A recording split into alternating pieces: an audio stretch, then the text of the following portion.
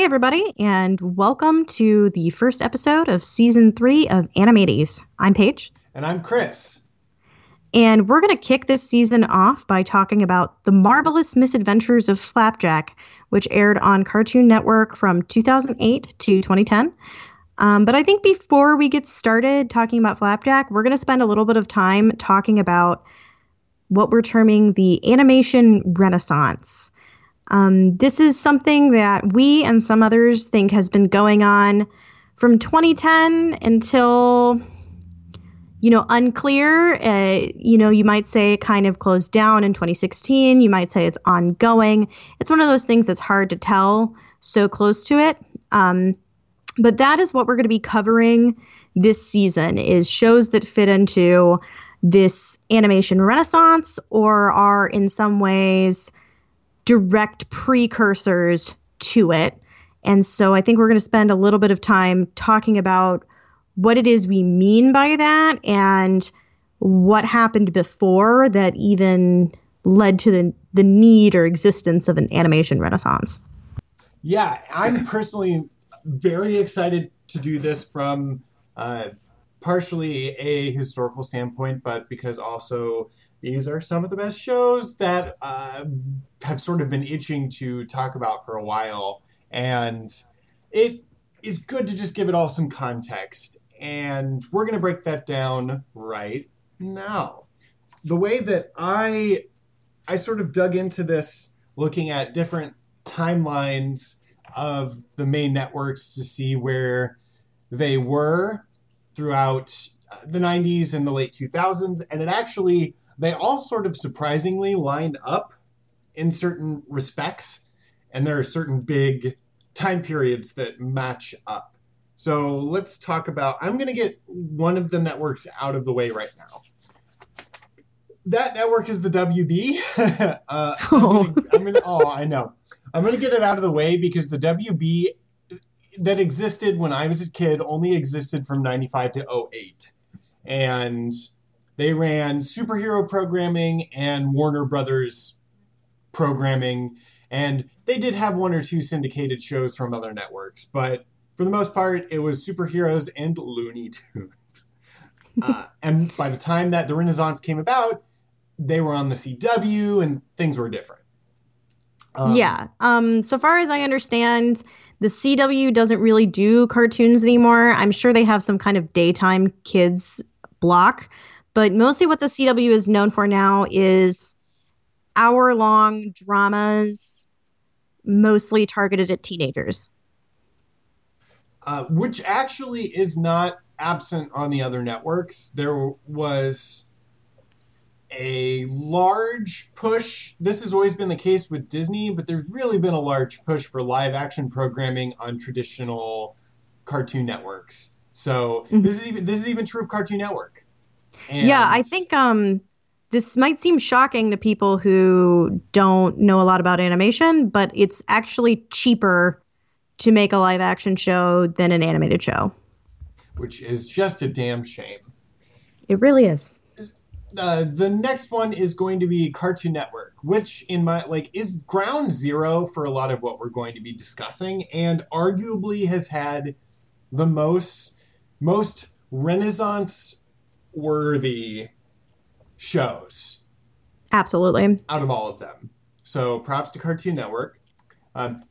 Cartoon Network started airing cartoons in 93, like that's when the network was formed. And those initial early years from 93 to 96 were really just reruns, Looney Tunes, and they did run a show which was basically where they aired pilots for other cartoons. I believe Dexter got its start like that. Pretty much all of the cartoons got their start on What a Cartoon. It was essentially a I don't know what I'm looking for, a lab. A farm, a content farm, essentially. A variety show? Well, it's like they were using it, like animators would create shorts for the show What a Cartoon, and they would get aired, and that's how they were basically finding animators and writers and concepts for like full length actual cartoons, not just shorts. And all of the cartoons started as a short on What a Cartoon. From 96 to 02, a number of shows that we have talked about fall into this time period, and we will talk about shows that we haven't gotten to yet that belong to this time period as well. I sort of seeing what came on TV. I just called it the cartoon years because that is one of my most vivid memories of Cartoon Network, is like especially that Friday block of TVs where stuff like Courage the Cowardly Dog aired. And we have, like, just to name a couple, like Johnny Bravo, Cow and Chicken, Dexter's Lab was still running. There were the Powerpuff Girls were in the later part of that block. So a lot of stuff is happening there that's pretty good. And I didn't put it on here, but the anime nerd in me would also call these the prime Toonami years, where they begin to, like, Pokemon was airing in the morning on different networks and Toonami was becoming popular. I think like Gundam Wing and DBZ were airing during this 6-year period. So it was a big deal for me as a child. And I like anime today because of that. From 02 to 05, I haven't found a great title for this period because good shows are starting to air.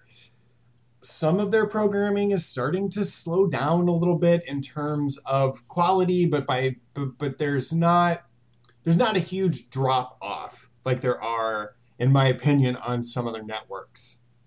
For example, The Grim Adventures of Billy and Mandy aired during this period. I love that show. I think it's amazing. But there weren't a ton of great things. Yeah, it's kind of in the middle. Lukewarm. The lukewarm years, I guess. There you go. The next time period, you could argue when it starts. The earliest that I could argue that what I will call the Dark Ages or the Drought years starts in 05. And I call it that because quality programming really slows down to a trickle. The only show, arguably, in my opinion, that warrants discussing during this period of time is Foster's Home for Imaginary Friends. A lot of shows that we loved and cared about that may have started like in 02 or something were starting to end their runs, and it was going to reruns, and things slowed down. And in that interim, there were some not so great cartoons that were made. Yeah. And I can't remember if it started in 05 or 08, but that's when Cartoon Network started to air quite a few live action programs. Yeah, I'm not sure. I would have to look back at their timeline. But the latest I would put the dry period is 08. Like, it starts in 08, because if you believe that Foster's Home for Imaginary Friends is good enough, you could argue that that was enough to carry them. But in 08, things really start to drop off noticeably. So yeah. Depending on who you are, it's either a 5-year period or a 2-year period. And once we hit 2010, the show that we're going to talk about today has laid the stage for Adventure Time and Regular Show. And this is the beginning of the Renaissance period in Cartoon Network space. Yes. Very good. So that's Cartoon Network's trajectory. 2010. Nickelodeon. Oh, Nickelodeon, I love you. Nickelodeon's going to get left behind today. Starts in 90, at least with its original like cartoon programming. And it breaks out into really nice 5-year chunks. 90 to 95, the gross and fun era. This is when Real Monsters, Doug, Rugrats, like all these, some childish, some gross. A lot of them are both. The other name Paige and I were throwing around for this was the Klasky Supo era, because their aesthetic had such a huge, they left such a large impression of early Nickelodeon. for those of you who don't recall, Arlene Klasky and Gabor Supo were the husband and wife team, whose studio, Klasky Supo, had some kind of a hand in almost every show that was on Nickelodeon during that time period. The ones that are the most obvious and that they were sort of had direct creative control over were Rugrats and Our Real Monsters, but their aesthetic and their studio were really involved in a lot of stuff at that time.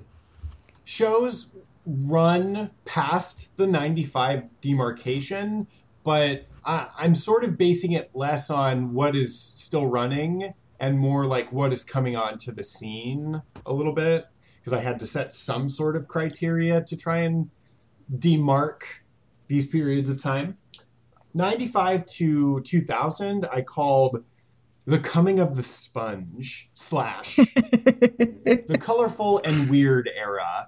I say the coming of the sponge because this is the period of time where SpongeBob drops on to Nickelodeon like a fucking bomb that is still irradiating Nickelodeon to this day. So, yep.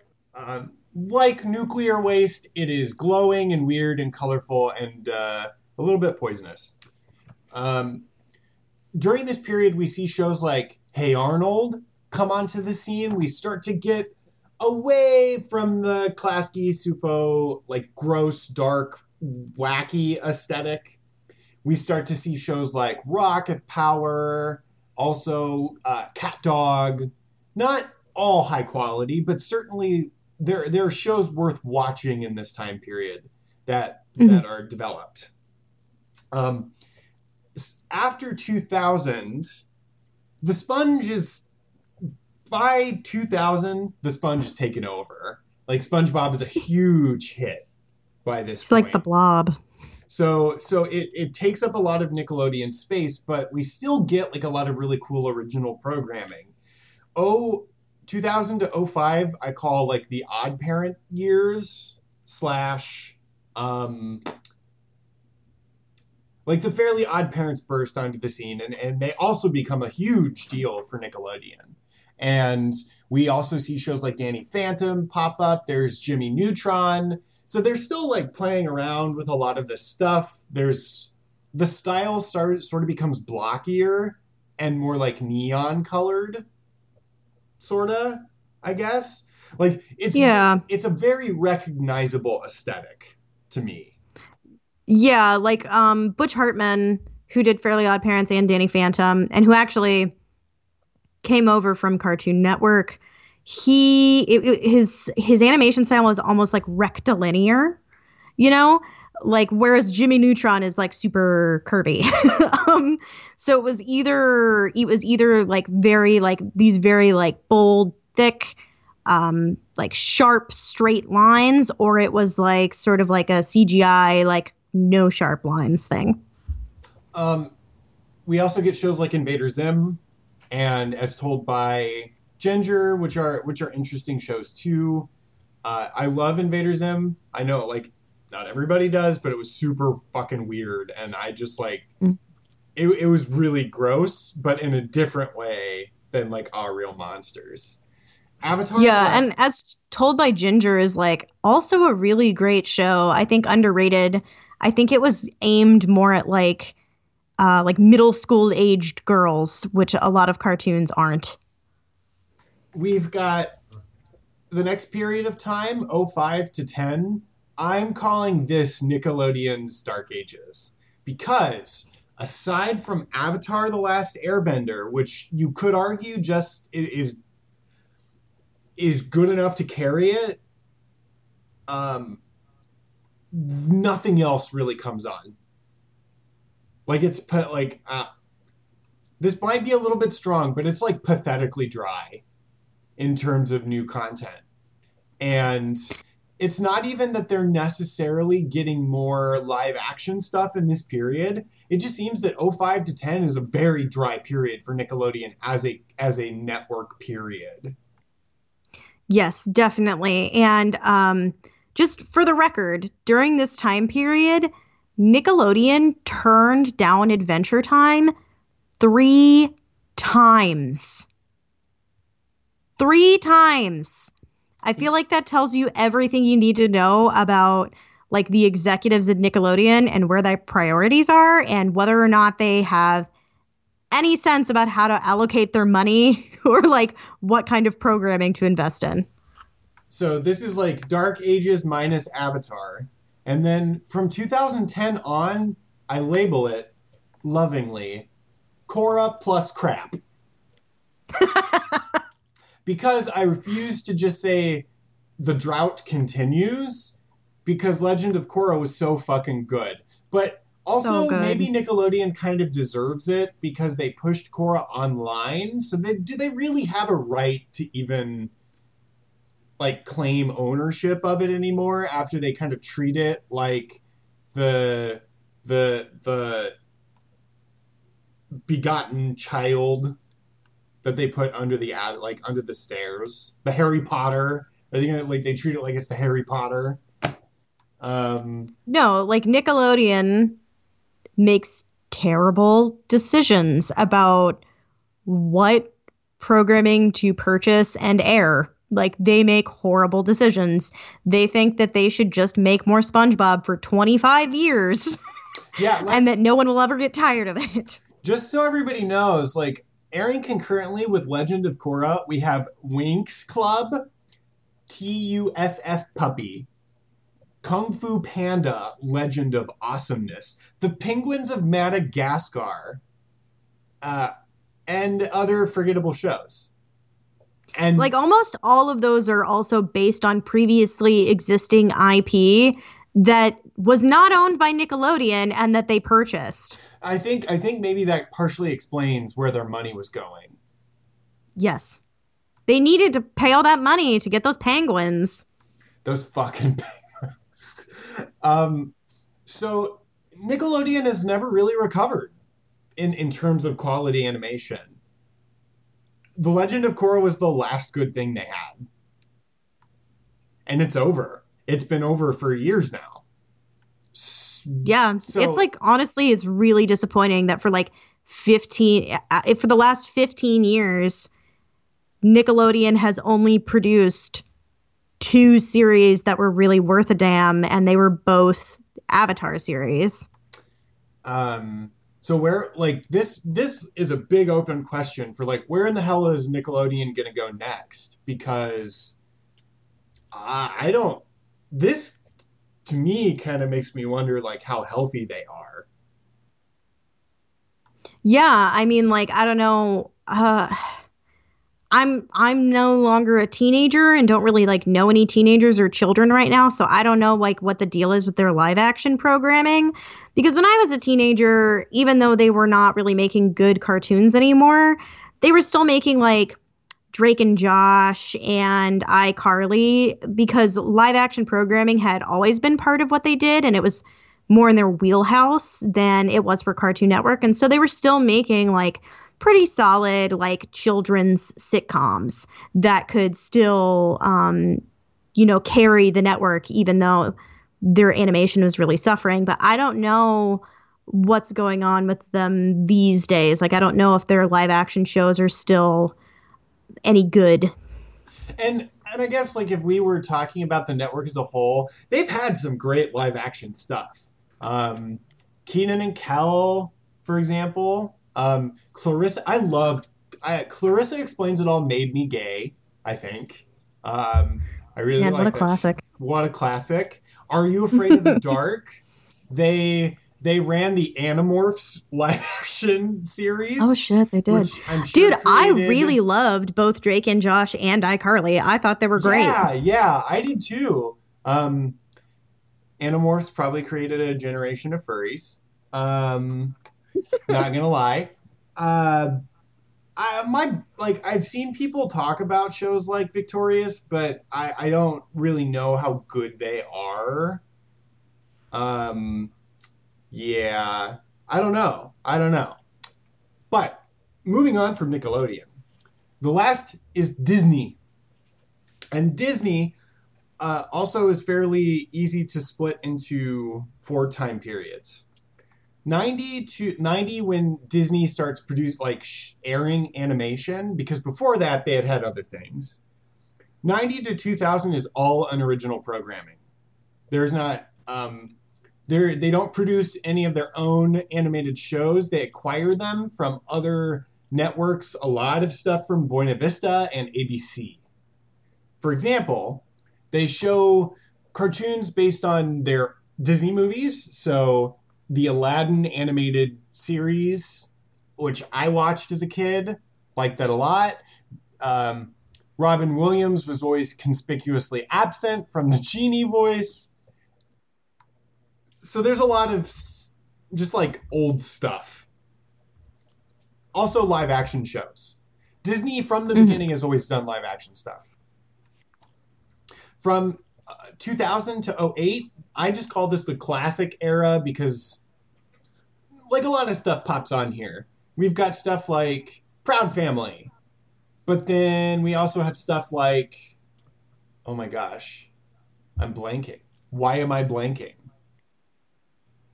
Kim Possible? Kim Possible. Why am I forgetting these things? I don't know. So yeah, we have shows like The Proud Family and Kim Possible airing. Pretty good shows. I watched a lot of Kim Possible when I was a kid. I really liked her. I really like the aesthetic of that show, even though it's not like groundbreaking, I guess. After 08 though, they really go dry. And this becomes their dark ages, in my opinion. Now, one thing I do wonder is Disney launched the Toon Disney brand at some point in the early aughts. And I'm wondering if maybe they did still. I'm still not sure after 08. My memory still makes me think that they didn't really have anything good. But maybe they moved more of their animation programming over to the Toon Disney brand rather than the main Disney thing? Or are your sources accounting for both? Oh, no. You know what? I didn't account for that. Didn't Gravity Falls actually air on Toon Disney and not Disney Disney? When I looked, so actually, this may be researcher error. From what I could tell, it was fairly comprehensive, though. So yeah, I do think I will say that even in the early years of Toon Disney, I watched a fair amount of it, and there was a lot of just like astoundingly bad programming. There was some like okay stuff, but mostly it was bad. There was like a lot of more of the, shows based on their movies. So like The Emperor's New Groove and Hercules and Buzz Lightyear of Star Command, which was actually okay. And like Brandy and Mr. Whiskers, which was just horrific. But then there was some cool stuff like, I don't know if it was original content, but like Lloyd in Space aired on Toon Disney, and that was really cool. And I can't remember, and this was all pre-2008. This was like maybe like 2005 to 2008. I think Dave the Barbarian also aired on Toon Disney, and that was pretty cool. Yeah, so from what I can tell, the timeline that I had found did account for like general Disney Channel properties. Okay, cool. Yeah, so we've got Phineas and Ferb that airs in 2007, and then after that, it really dries up animation-wise. Yeah. They really doubled down on all of their live action properties, which itself also got so much worse than it had been before. And with the animation, like, don't get me wrong, I'll watch an episode of Phineas and Ferb. It's a good show, but it's not good enough to carry a network. No, in terms of animation, absolutely not. So it's sort of like what happened to Cartoon Network with Foster's Home, but Foster's Home is, in my opinion, way better than Phineas and Ferb. So, oh yeah, no doubt about it. Their dry years last until 2012, when, conspicuously, Gravity Falls.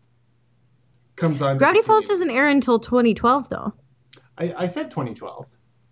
Oh, I thought you said 2010. My bad. No, sorry. If I did, I apologize. 2012. 2012 is when Disney enters the Renaissance, and arguably then promptly leaves it. They have a couple of other shows, that I've heard good things about, but that I haven't watched yet, so I'm not really prepared to speak to them. Yeah, I will certainly want to explore some of that stuff. They had a Star Wars show that aired on there from 18 to 20 that I think I might have heard about, and maybe it was good, but I'm looking. Yeah, it was like another Clone Wars series, I think, and people said good things about it. Yeah, so that eventually we will watch the Star Wars shows because they air on different networks and they are very good. But other than that, I don't see anything that I have seen since Gravity Falls that is as good as it is. So yeah, truth be told, everybody, Cartoon Network is king after 2010. Yeah, they just like completely steamroll over everybody else.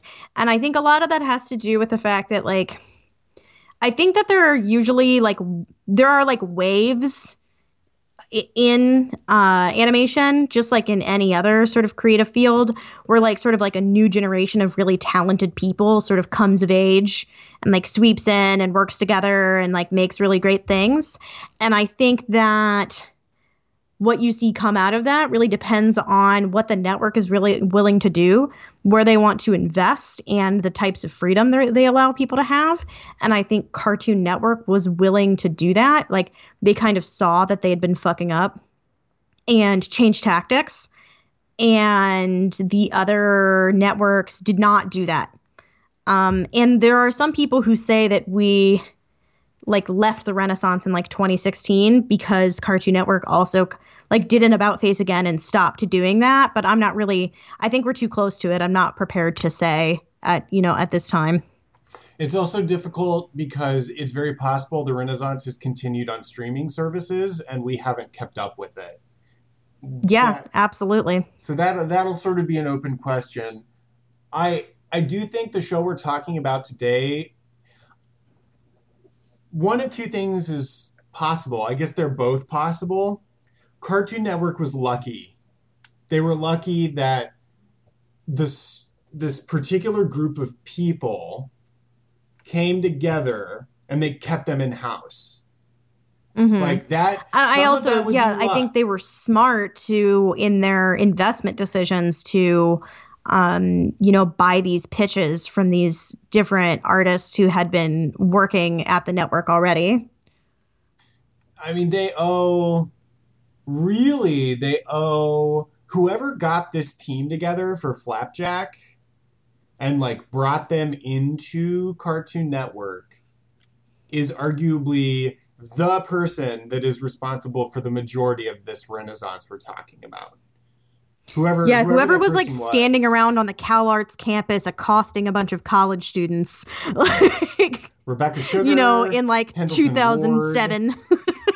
Yeah, like because you get we should probably we'll introduce these people when we introduce the cast and crew behind Flapjack.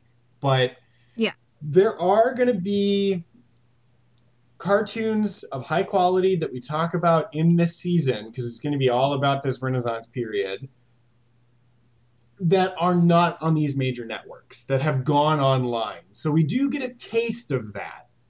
And hopefully that will give us an idea of where we might go next. This is an area where if you believe, based on our conversation today or on following shows where we talk about the qualities of these shows, if you would suggest something, you're like, hey, you don't know about this, but this fits in completely with what you are doing, with the themes and the qualities that we're actually about to talk about.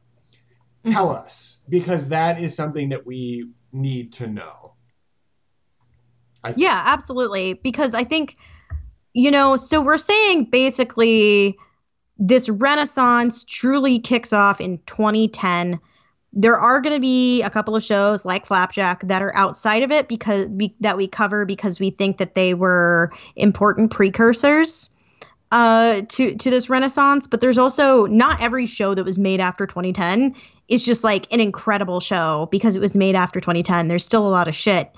And so what makes something a part of this animation renaissance is, I think, a little bit more nebulous. And I won't lie, sometimes it's subjective, it's personal. Sometimes it's just about like, well, I like it a lot, so I think it is, But I think there are certain qualities that that tie these things together. And some of them are aesthetic and some of them are about storytelling. And I think this is something that we'll revisit in future shows because as we watch these things, we might think of other things or our opinion might, change. I think for the most part, like a big signal to a lot of this is like lineage. For example, the lineage of, I always say I always say his first name wrong. Thorpe Van Orman? Yeah, Thorpe Van Orman. Because everybody, like a lot of people work on the show go on, like Pendleton Ward is also going to become a huge name, for example. Yeah, like Pendleton Van Ward Orman is like a granddaddy, and there's a big family tree of creators and showrunners that sort of like branch out from him. Flapjack. The Marvelous Misadventures of Flapjack is like the soil that will lead to this stuff. Yeah, right? It was a proving ground. It aired on Cartoon Network starting in, oh my gosh, I had the year. 2008. 2008, correct. It ran for 2008 to 2010. It ran for 3 seasons, though the third season is very short. It only had... Only 6 episodes. And those are... It was right before they made the switch over from numbering episodes in half hours to numbering them in segments, like 11-minute segments. So when we say 6 episodes, we mean 6 30-minute blocks, 12 segments. It's a weird show. It was It was created by Thorpe Van Orman. I'm sure I'm saying that wrong. And there are going to be some very important names that we say right now that you should probably remember. He was the creator, but let's talk about who worked on the show. On the show. So, creative director J.G. Quintel by himself for the first season and with John Infantino for the second 2 seasons. J.G. Quintel, creator and showrunner of Regular Show. A writer and storyboard artist, Pendleton Ward, creator of Adventure Time. Writer and storyboard artist, Alex Hirsch, creator of Gravity Falls. Writer and storyboard artist, Patrick McHale, creator of Over the Garden Wall. Wow. And those are the major ones, but like, dude, that's so many people. That's like 4 people working on one show who went on to create like massive hits, like incredible shows. Not to mention the people who worked on their shows that then went to create other stuff. Example being Rebecca Sugar worked for Pendleton Ward. So it just goes on. And since it was mentioned, we already did talk about a Renaissance show, and that show is Over the Garden Wall. We wanted to cover it for other reasons, so we put it a little bit out of order, but just know that is a show that most certainly belongs in this big time period. Yeah, absolutely. Now, despite all of these people working on the show, the show itself is somewhat, to me, like disappointingly lacking in substance. It's very SpongeBobian. Yeah, and it uses some tropes that we've talked about before for entertainment, like lots of gross close-ups, slapstick kind of stuff, very exaggerated characters with like I keep saying gross, but it's like gross qualities. It's this show is almost like a transitional fossil. Ooh. It has a lot of the sort of it's very SpongeBobian, so I'll keep using that word even though these qualities aren't limited to SpongeBob, but it has those SpongeBobian qualities of these sort of like gross looking close-ups and absurdism and extremely exaggerated characters and things kind of being a little bit annoying, but it also has a stronger focus on adventure and on relationships and on personal development that are major things that we see in Renaissance shows. So it's a very clear sort of in between point for two eras. It generally did receive like a number of award animation or nominations, so it was being seriously considered by the organizations that give out awards for animation. But it definitely didn't win. It didn't win any. It won a Primetime Emmy for outstanding individual achievement in animation for like one episode. But other than that, it didn't really. It was nominated for a bunch of stuff, but its effects were less award-based, more nebulous on the industry. For sure. And I think also what's interesting to me is I think that a lot of the people who were like writers had a lot of freedom on episodes that they would write, because you'll see, if it's an episode that J.G. Quintel wrote, it will become even more Quintel. It's always like if you've watched regular show, you can look at Flapjack and be like, oh, I see. That J.G. Quintel was the creative director on this. But then there will be episodes that like Pendleton Ward writes, and you're like, oh, yeah, that's like the Pendleton Ward thing. Like a particular kind of weirdness that's very Pendleton Ward, right? Pendleton Ward has this kind of like humor in the banal things. So like businessmen or lawyers. Yes. And like he takes these like very serious adult things and then just like makes fun of them, and it's whenever great. A businessman shows up, I'm like, okay, Pendleton. I think he voices the businessman too. Does he? Oh my god, incredible.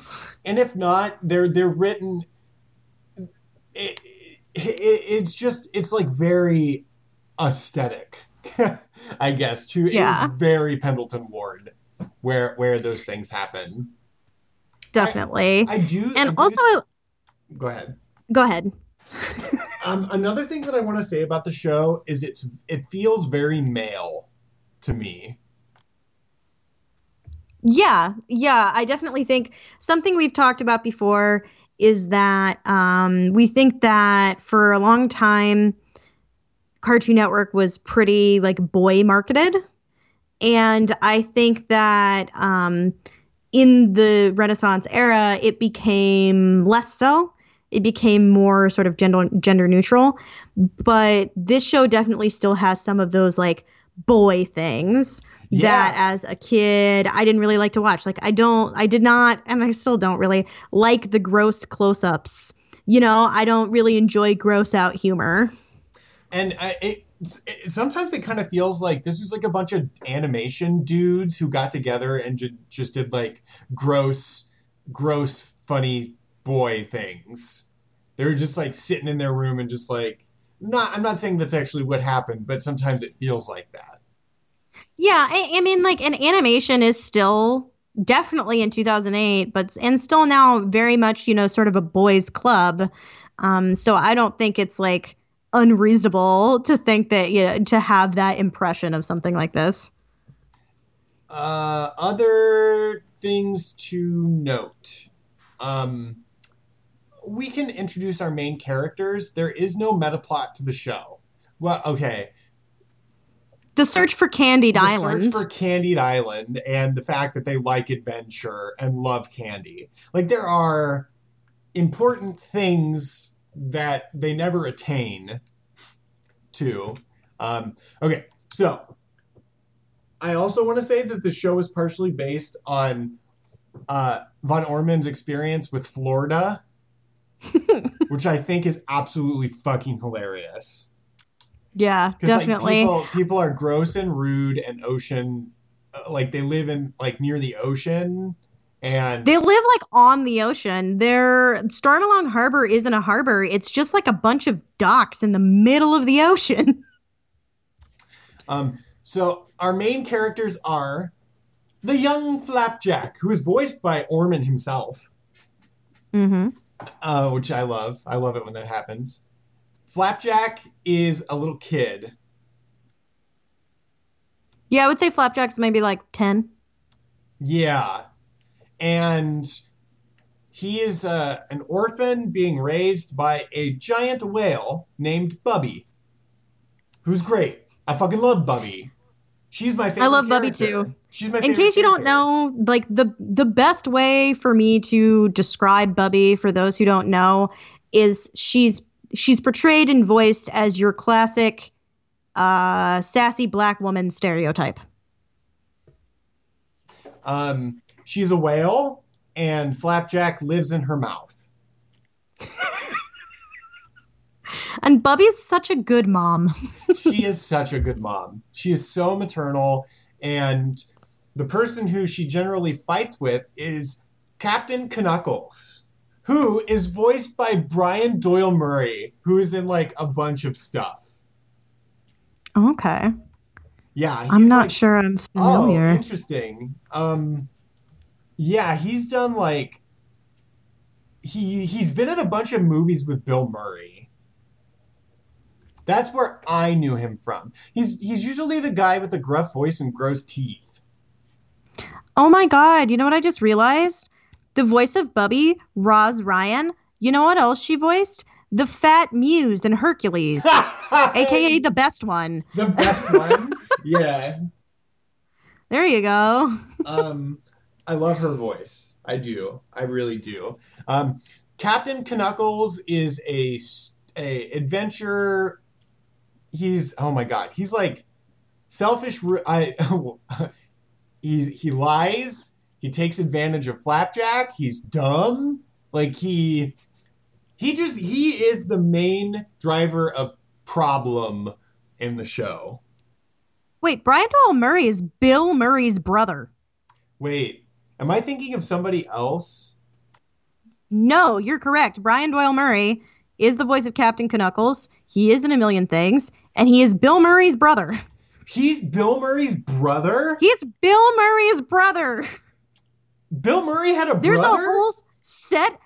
There's 4 of them. There's a whole set of Murray brothers. They're like the Baldwins. I know him from like Groundhog Day.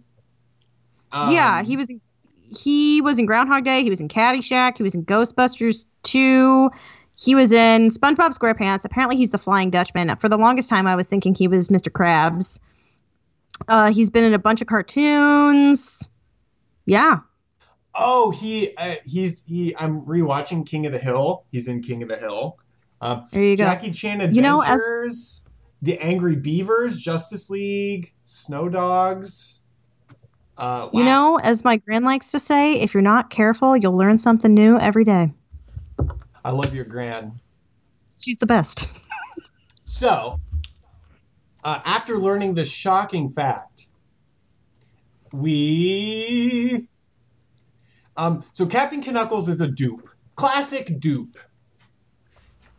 He thinks he's a complete jackass. He's dumb, and he's mean, and he's selfish. He's also completely Dunning-Kruger. He doesn't know. He's too stupid to know that he doesn't know things. Oh yeah, he's like, you know, and he's like angry all the time because like nobody respects. That's one of my favorites. So one of the excellent recurring jokes in Flapjack is that sometimes they'll just like zoom in on something or something will happen and there will be like a little song that happens exogenously. And at one point, there's like an episode where Flapjack's trying to do something without Knuckles, but that is Knuckles related. And there's a little song that goes, "That's when Flapjack realized nobody respects Knuckles." I love their little songs. They're so good. Like, it kills me. One of my favorite things is those in the last season with the boots. They click, and every time they zoom in on the boots, they're like, "Ay, ay, ay!" And they say something in Spanish that I can't remember. Oh my God. Really? Okay. Anyway, let's continue with like the setup, and then I'll talk more about like my favorite little jokes in the show. Knuckles is obsessed with adventure. Flapjack really respects Knuckles, which is very dumb. Very dumb. They always look for the show is obsessed with candy, so all of these sailors and pirates and everybody is like obsessed with candy. So getting candy is booze. It's like this was also a very classic trope used in Ed, Edd n Eddy. Like it's very Ed, Edd n Eddy, actually. Like they always want candy, but they always have trouble getting candy. So it feels almost like an homage to that idea to me. Okay. But, they find candy from time to time, and they're always, like, Knuckles is always coming up with schemes to get candy. And shit happens. Really weird shit just happens all the time. And that's the show. Yeah, pretty much. Yeah, it has the same kind of, like an absurdism that looks more similar to SpongeBob, but that I think is also a big precursor to Renaissance shows. Like, some of the weird things that happen in that show are very much like, okay, this is an episode of regular show. Like, they're just doing something normal, and then something like it gets way out of hand and something unexpected and supernatural happens. Or like the fucking mermaid episode where that was written by Alex Hirsch and Pendleton Ward is so like extremely like the animation of the mermaid is like very like cute, creepy in that Adventure Time way. And it's just like Knuckles steals the mermaid's heart and the queen of the mermaids just sits and stares at them as they take all of her heart wishes and like gets grosser and grosser, and like Flapjack's freaking out because the mermaid's gonna die, but then it turns out she turns into a sky maid. That's an episode of Adventure Time, like that would absolutely happen in an episode of Adventure Time. Yeah, for real. They very much leave their own personal marks at different points in the show. Super noticeable. Yeah. Somebody in that show hates cats. I know that, like, I don't know which writer hates cats, but one of them hates cats. I didn't pick up on that. Well, there's just like one particular episode where like cats are it kind of feels like a Pendleton Ward episode a little bit, but I don't remember for sure. Okay. Yeah, I think also some of the show is a lot more relationship focused than a lot of other shows. Like most of the episodes, even though like hijinks and shenanigans are happening, a lot of it is focused on like whether Flapjack is doing the right thing, or Flapjack's relationship with Knuckles, or Flapjack's relationship with Bubby, or Knuckles and Bubby's relationship, and that is something that I think is like a Renaissance trait, and particularly like one of the kinds of relationship we see in the show, I think is something that becomes more common in a lot of the shows that we're talking about, which is a grouchy, mean old man and a relationship that he has with a naive and pure-hearted young boy,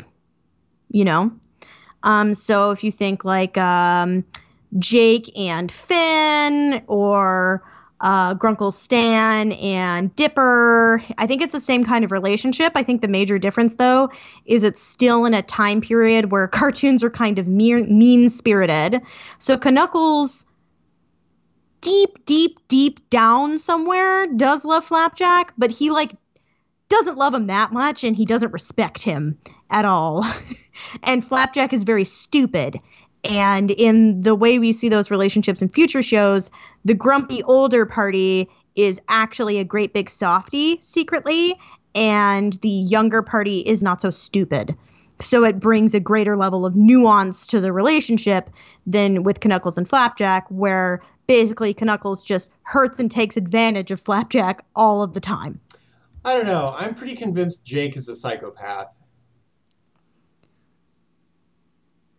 He loves Finn.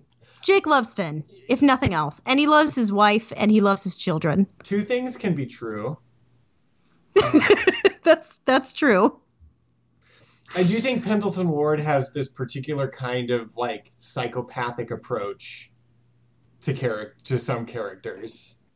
But anyway, we'll talk about that later. But yeah, Knuckles isn't a psychopath. He's a narcissist. Yeah, he's just dumb. He's so dumb. He's just so... There's an episode where they show that he doesn't know his left from his right. Oh my god, yeah. See, there's nobody smart in this show also. Everyone in this show is profoundly stupid. Like, Bubby's smarter than everybody else, but she's still not that smart. The doctor in town heals people by hitting them with sticks. Dr. Baba. Dr. Baba. Yes. I think he's very much a Pendleton Ward character. Yeah, I think Dr. Barber's great. Like, he's so creepy. His mustache is just, like, really gross. Oh my god, it's the worst. And he's like he's a horizontal oval, basically. Peppermint Larry and his candy wife. Candy wife kills me. So there's a dude who runs a tavern in town, but instead of alcohol, it serves candy, and the dude who owns it is named Candy Larry, and he really dislikes Knuckles. And Candy Larry, Peppermint Larry, has a wife entirely made out of candy. Yes. That he treats as a real person. And everyone calls her Candy Wife. And actually, one element of meta plot that is in this show is that Knuckles is in love with Candy Wife. There is an episode where he almost gets a chance to, like, spirit her away, but, like, shit happens. Yeah, it's funny. The first episode where, like, Flapjack makes some kind of sly comment about Knuckles being in love, and he, like, makes a sad face and looks in the distance, and he's looking at Candy Wife. You're like, wait, what? And then they just keep bringing it back subtly in, like, more and more episodes that he's in love with Candy Wife. Interesting things to talk about this show. The way that they treat women is not great. No, it's really not. It's really, like, it's actually kind of disappointing. And yeah, there's like two ways that women will go. Well, okay, three. Really old, really ugly, really beautiful. And, like, yeah, there are ditzy. also literally, like, a bunch of whores in the show. Yeah. Like sex workers. Like, I say whores because they're old-timey and they're always in the tavern, but they're clearly wearing corsets. They're sex workers. Yeah, they're wearing corsets, and they're wearing, like, the Wild West era attire that you would see in a brothel. Yes, exactly. And, like, women exist in the show to be an antagonist or to be, like, a love object, and that's it. Yeah, pretty much. Yeah, the only one that's kind of, like, different is Sally Syrup, because it's like Flapjack, like, loves her, but she is just like, and you think that she's, like, gonna also have a crush back, but she, like, just doesn't give a shit about him and actually just kind of, like, hates everything and is a miscreant. I do love that. She's fun. She's like the most like real woman on the show. What about Bubby? Bubby's a great character and I love her, but her whole character is like mom. That's true. She's like a sassy mom. And it's really, there are very few episodes where Bubby has like wants and needs that are outside of like caring for Flapjack or trying to deal with Knuckles. Very true. Very true. This show would not pass the Bechdel test. Absolutely not. Just for an example. So that's not great. Which is weird because it does get better. Like in the people that go on to create shows, that gets much better. Yeah, definitely. Like, and I think, honestly, I lay some of it at the feet of J.G. Quintel because he was creative director. And if you watch regular show, it's a really great show. Yeah. But there aren't a ton of women characters on the show. Like, more get introduced as it goes on, but there aren't a ton of women characters on the show. And at least at the beginning, they aren't very fleshed out either. So I think that's a blind spot that he has or had. And obviously, like, Thurip Van Orman is the biggest part of that as like the creator and showrunner, but I don't want to like let J.G. Quintel off the hook with that. But then also on the other hand, like all of the other writers could have also written more women and didn't, Yeah. It's interesting because maybe some of that was Pendleton Ward too, and it didn't show up as much in Adventure Time because he hired people like Rebecca Sugar, who corrected. Yeah, that's entirely possible. So it's hard. Pendleton Ward strikes me as the kind of person who does weird shit and isn't like intentionally like discriminatory. He's just like a weirdo. Yeah, I think like from the content of the shows that these people went on to create, and not knowing them as people in real life, I would have a hard time like saying about any of them like these are like intentionally discriminatory people, but I would say definitely this show didn't have very many women and didn't write very fleshed out women characters. And I think that at least in the early seasons of regular show, they didn't have very many women. And they weren't very fleshed out characters. So I feel comfortable enough being like, it seems like that was a blind spot for J.G. Quintel that maybe he like improved on as he grew up. Yeah. What else? Some of their portrayals of groups is kind of bad. Groups are basically always a mob in this show. Well, and I'm thinking of like ethnic groups. Oh, yeah, the Russians one was weird. Yeah, so there's like a ship full of pirates and their like names and the way they're being talked about, you're like, oh, it's like a Russian caricature.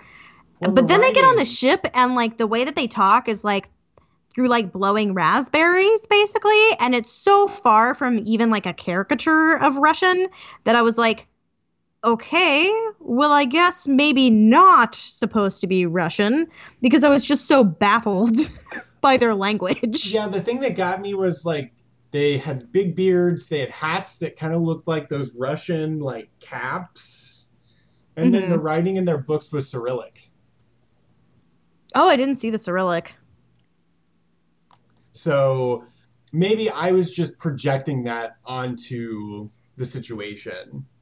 No, I definitely at first was like, oh, it's a Russian caricature. And then just got confused into thinking maybe that it wasn't. Because I was expecting some kind of like fake Russian sounding language, and then it wasn't that, so I was baffled. Yeah, exactly. I'm not going to come down too hard on it because I just don't know. But it did catch my attention. For sure, definitely. There are also like there's a fair amount of adult humor in the show also, like a fair amount of sex jokes. Like the one that got me the most is they're walking through the market one day and people are hawking their wares and there's a guy holding a crab in either hand just screaming, "I've got crabs," over and over again.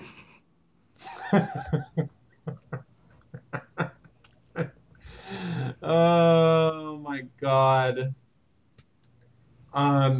Yeah, for sure. Lots that is certainly a precursor to shit we see in the Renaissance. Definitely. Not that adult jokes have ever been absent from animation, as we've talked about numerous times, but adult themes really... I was just watching an episode of Adventure Time the other day, and somebody said something, and I just like broke down laughing because it was so clearly erotic. There's tons of sex jokes at Adventure Time. So many. Yeah. Yeah. I think also like Flapjack, it has a lot more of that like sort of like annoying humor, but it definitely did grow on me as time went on because I really like Flapjack. He was just like a little sweetie, you know, like he made me feel warm-hearted towards him.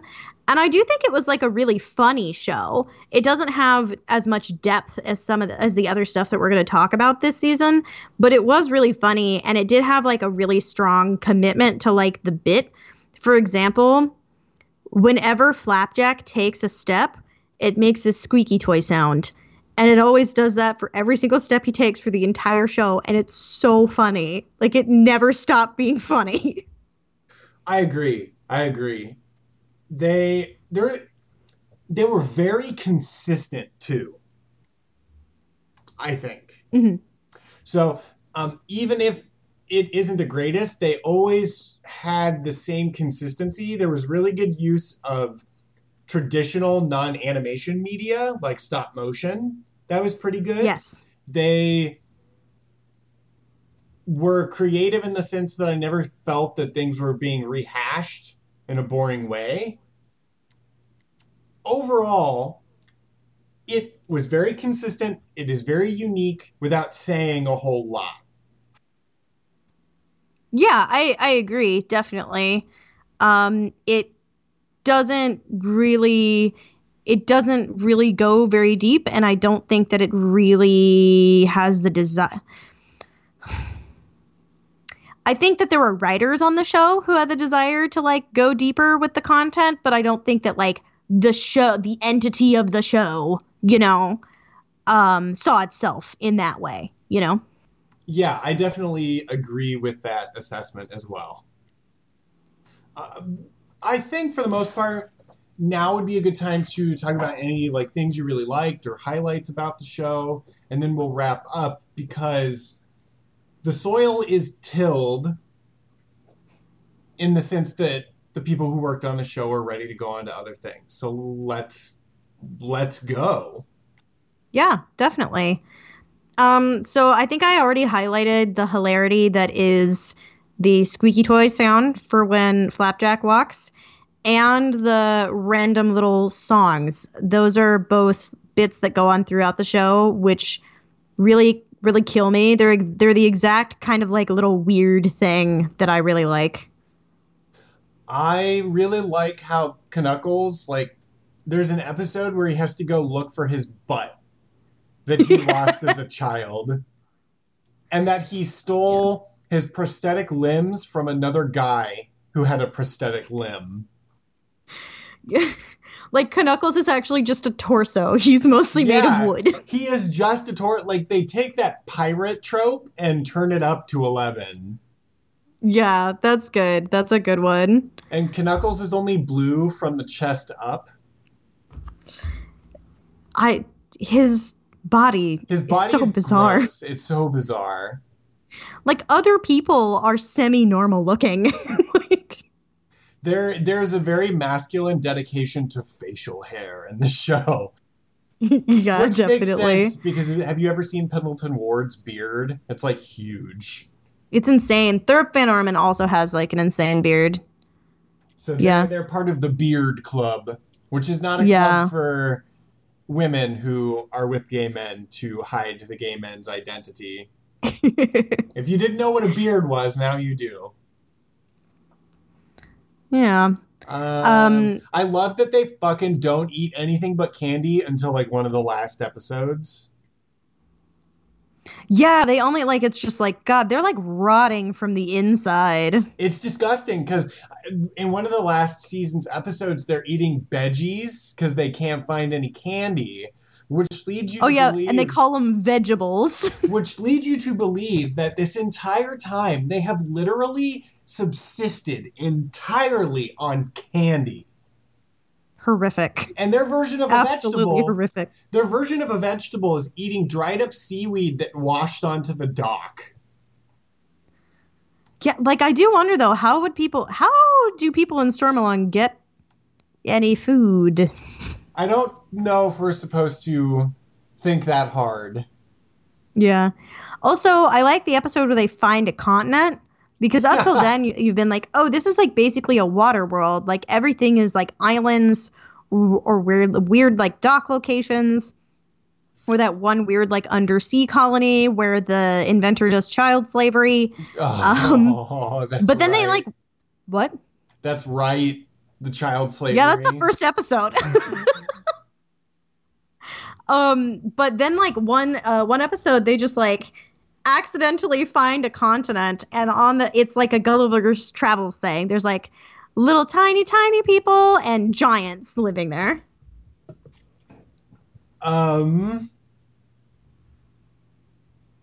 Yeah. Anything else? I like came to really like Flapjack as a character. Like his like sort of sweetness and naivete really grew on me. He's a young boy with a lot of in a good way, like a lot of feminine traits. Yeah, I feel like Flapjack is kind of like Finn if Finn were way stupider. Yes. And less concerned about being cool. They really do like adventure. Both of them are really into the concept of adventure. Love adventure and are really like big-hearted. Yeah. Flapjack is always redeeming. He's probably the only reason Knuckles hasn't been killed by now. Yeah, really. And it's like usually when Flapjack does bad things, it's because he was like coerced into it in some way by Knuckles, and he like usually ends up learning his lesson that it's wrong, you know? You know what? It's short. I'm not going to say you should go watch the whole series, but if you would like to take a look at, you might find episodes that have specifically been produced by Pendleton Ward or by J.G. Quintel or Alex Hirsch. Do it, because it would be an interesting thing to see if you recognize the early signs of the shows these people went on to create. For sure. Because I think especially with the Pendleton, like it's easiest with Pendleton Ward because Adventure Time has like just the most content. But you know, like I'll watch an episode that he wrote and be like, oh, like long flowing blonde hair, like weird mythical, a horse that looks upsetting, you know, like just like little things that show up a lot in Adventure Time too. Yeah, it's on Hulu. Go watch it on Hulu. Yeah, it's only 46 episodes, so even if you wanted to watch the whole thing, it would not take you that long. But next week, so the order that we're planning on going in for a while here is thus. Regular show will be our first stop. Now, why aren't you doing Adventure Time? You said that this really all started with Adventure Time, right? The reason is because regular show and Adventure Time started concurrently, and we're sort of keeping a symmetry here with J.G. Quintel, and that's a big reason. There's like a large degree of aesthetic similarity, basically. Yeah. Adventure Time follows regular show, and then we are going to talk about Gravity Falls. And then the last thing that we can tell you the order on is going to be Steven Universe. So we've got some very big things ahead of us. And I can already tell you that Adventure Time and probably Steven Universe will take longer than normal. Yeah, they'll take probably a long time. Because with Adventure Time, there's just so much of it. And they're also so, like, dense. They're so, like, rich that it will just, like, I can't really imagine covering Adventure Time and doing it any kind of justice in an hour and a half, you know? Yeah, so whether it takes us a little bit longer in terms of more weeks to rewatch all of these things, or we split it into multiple episodes per show, I already know that that's definitely also going to happen with Steven Universe. And so this could be a majority of our season, the lineup that we've just stated. If we have time left over and it makes sense, we might take suggestions from people if you think there's something we just need to add in there. But other than that, that is where our headspace is at. We do have some other things already on our list that we'd like to cover, but we're not really sure like what we're going to be able to get to and like when, you know, what order we're going to do it in. So we'll just kind of like keep that to ourselves for now. We are going to sometime in the not so far future do another Patreon subscriber only movie. If you haven't, you might consider subscribing to go listen to our Titan AE review, which I thought was really fucking funny. It was a good time. We also had our first ever guest on the show. And so, you know, that was a good time too. So if you haven't, you might consider just popping a little $1 or $2 our way and getting some extra content. Yeah, we don't have our Patreon set up that you have to like give $5 or whatever to get the reward. Like if you give us any money at all, you get those episodes. Yeah, so that's out there. Aside from that, I am finished for this evening. And this has been Animates. I've been Chris. And I've been Paige. As usual, please follow us on all of our social media. That's Animates on Facebook, @Animates on Twitter, and animates@gmail.com. And as always, we'd also like you to rate, review, and subscribe to the podcast so it can help like-minded people find the show. Thank you for listening.